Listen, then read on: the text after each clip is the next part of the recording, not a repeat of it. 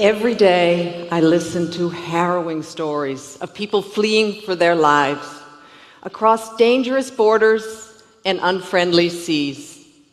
But there's one story that keeps me awake at night, and it's about Doa, a Syrian refugee, 19 years old. She was living a grinding existence in Egypt, working day wages. Her dad was constantly thinking of his thriving business back in Syria that had been blown to pieces by a bomb. And the war that drove them there was still raging in its fourth year. And the community that once welcomed them there had become weary of them.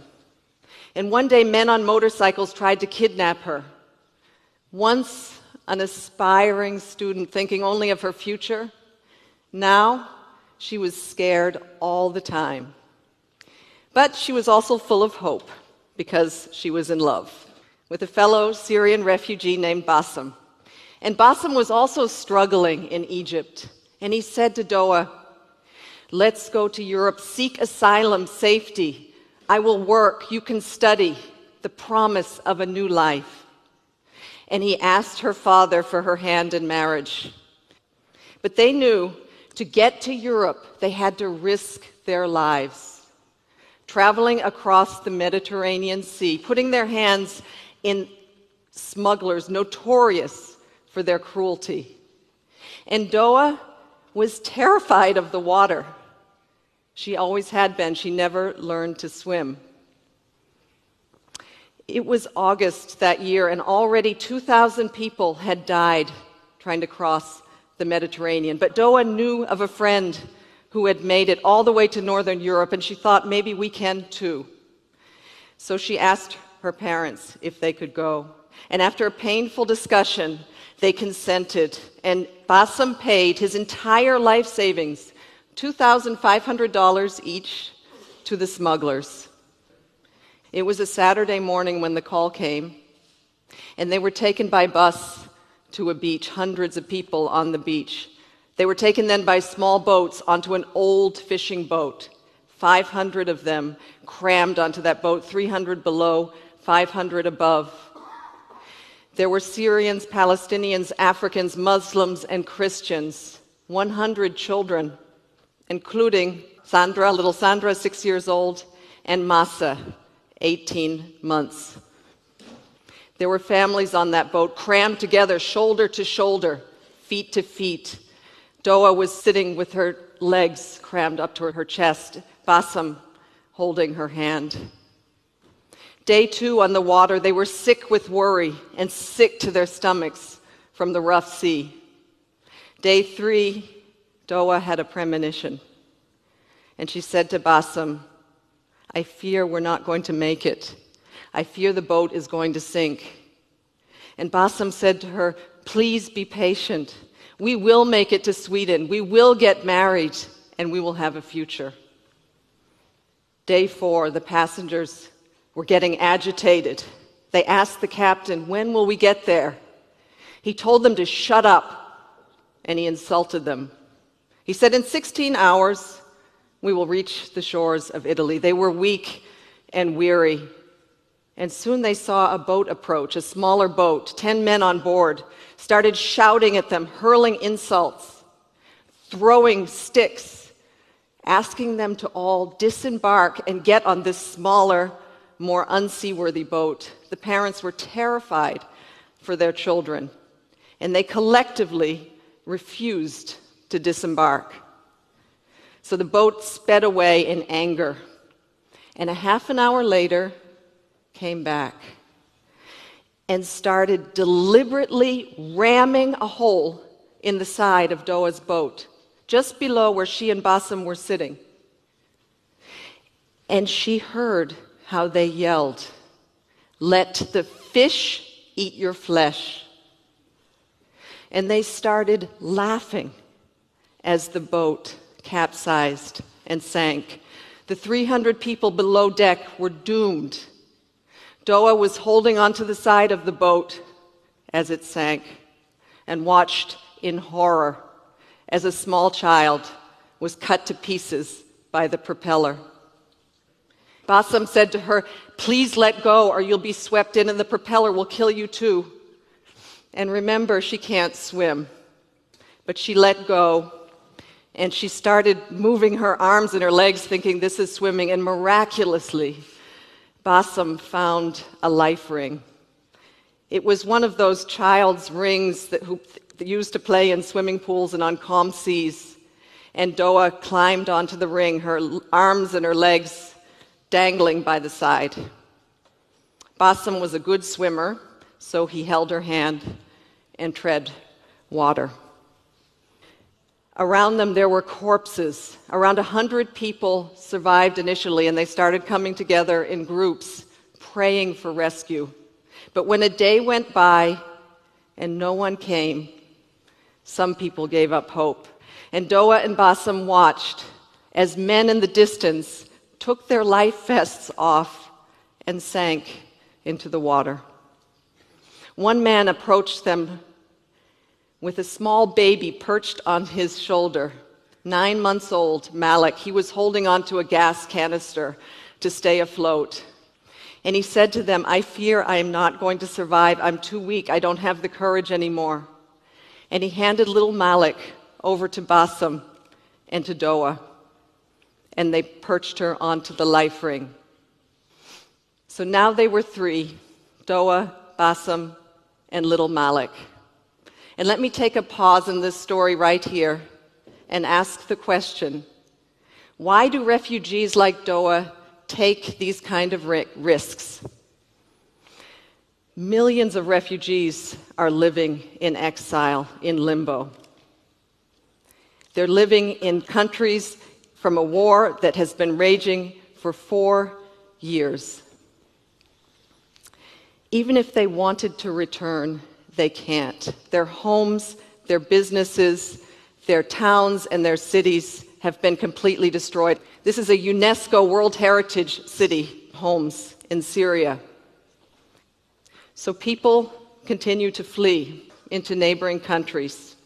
And we build refugee camps for them in the desert. Hundreds of thousands of people live in camps like these, and thousands more, millions, live in towns and cities. And the communities, the neighboring countries that once welcomed them with open arms and hearts are overwhelmed. There's simply not enough schools, water systems, sanitation.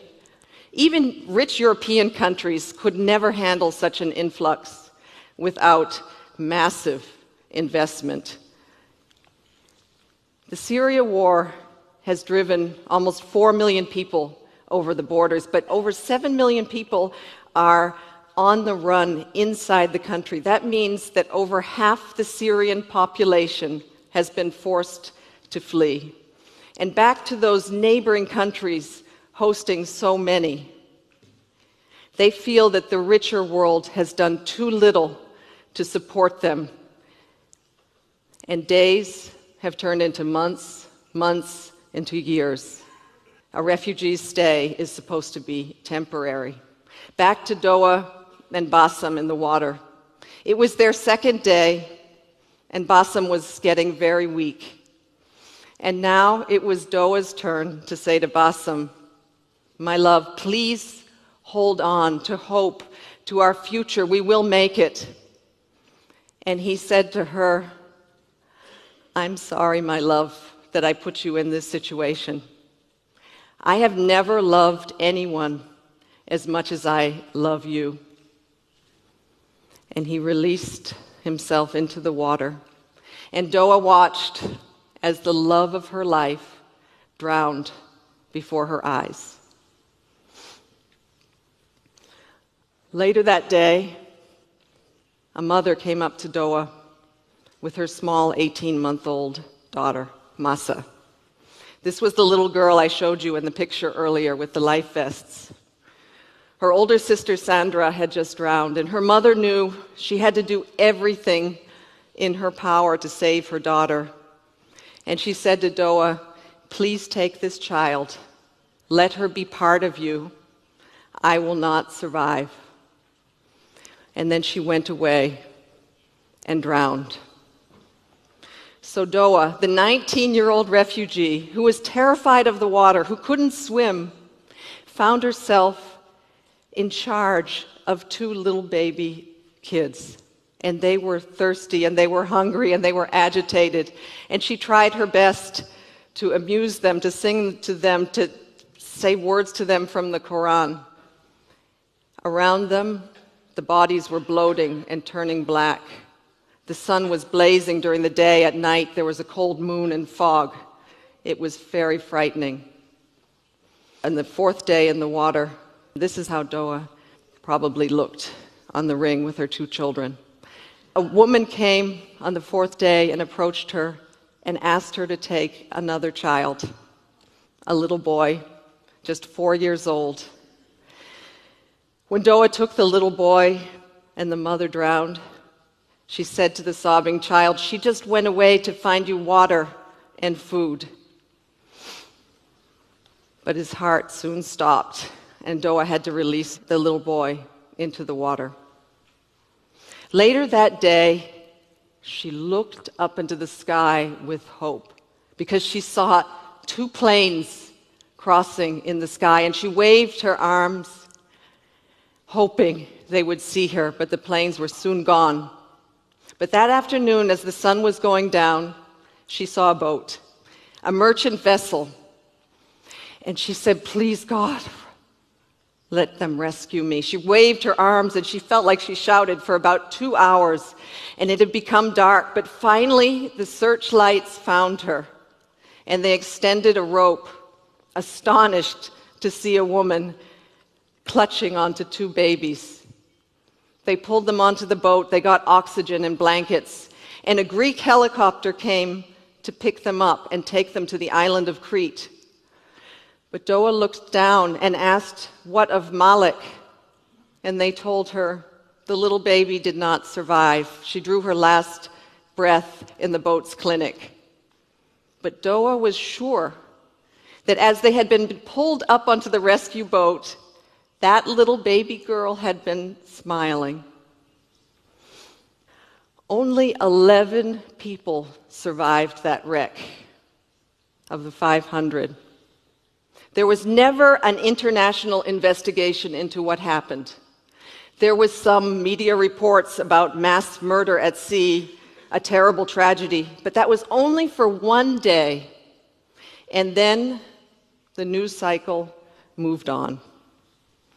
Meanwhile, in a pediatric hospital on Crete, little Masa was on the edge of death.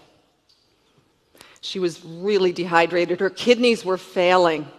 Her glucose levels were dangerously low. The doctors did everything in their medical power to save them, and the Greek nurses never left her side, holding her, hugging her, singing her words. My colleagues also visited and said pretty words to her in Arabic.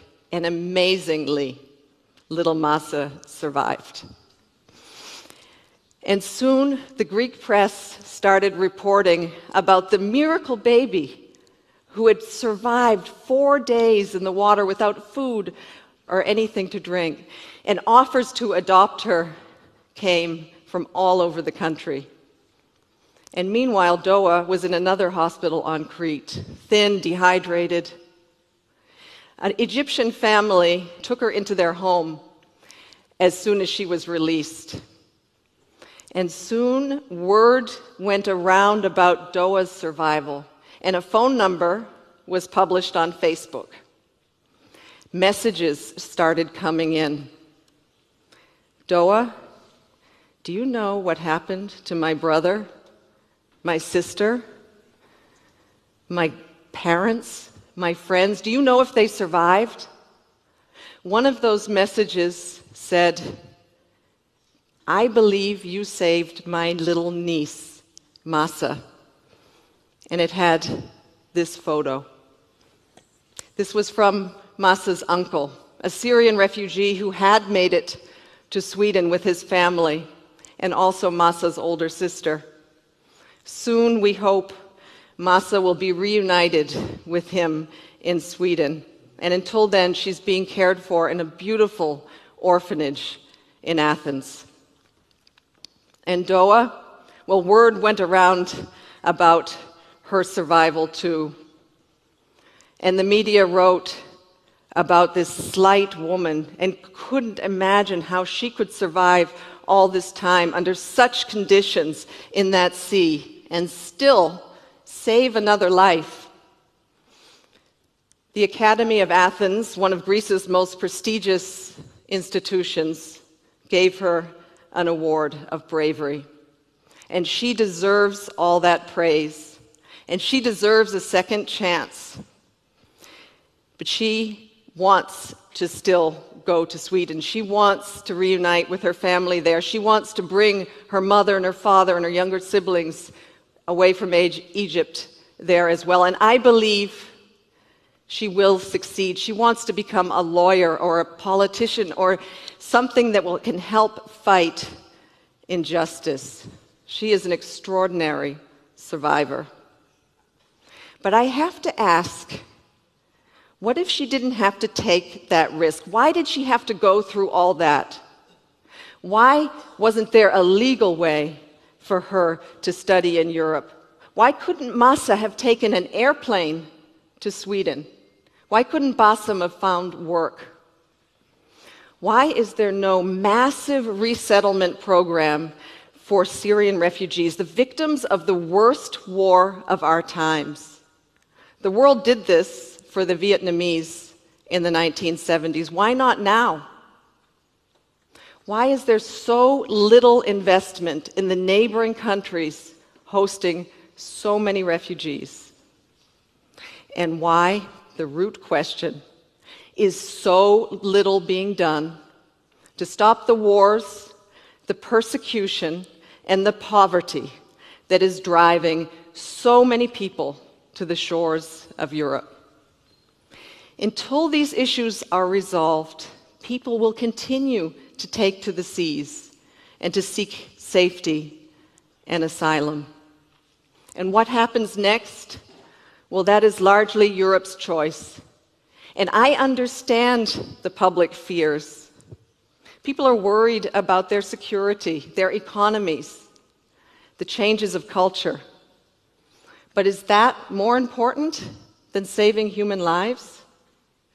Because there's something fundamental here that I think overrides the rest, and it is about our common humanity. No person fleeing war or persecution should have to die crossing a sea to reach safety.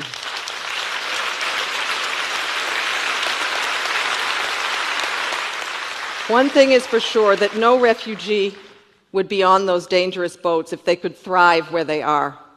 And no migrant would take that dangerous journey if they had enough food for themselves and their children. And no one would put their life savings in the hands of those notorious smugglers if there was a legal way to migrate. So, on behalf of little Massa, and on behalf of Doa, and of Bassam, and of those 500 people who drowned with them, can we make sure that they did not die in vain? Could we be inspired by what happened and take a stand for a world in which every life matters? Thank you.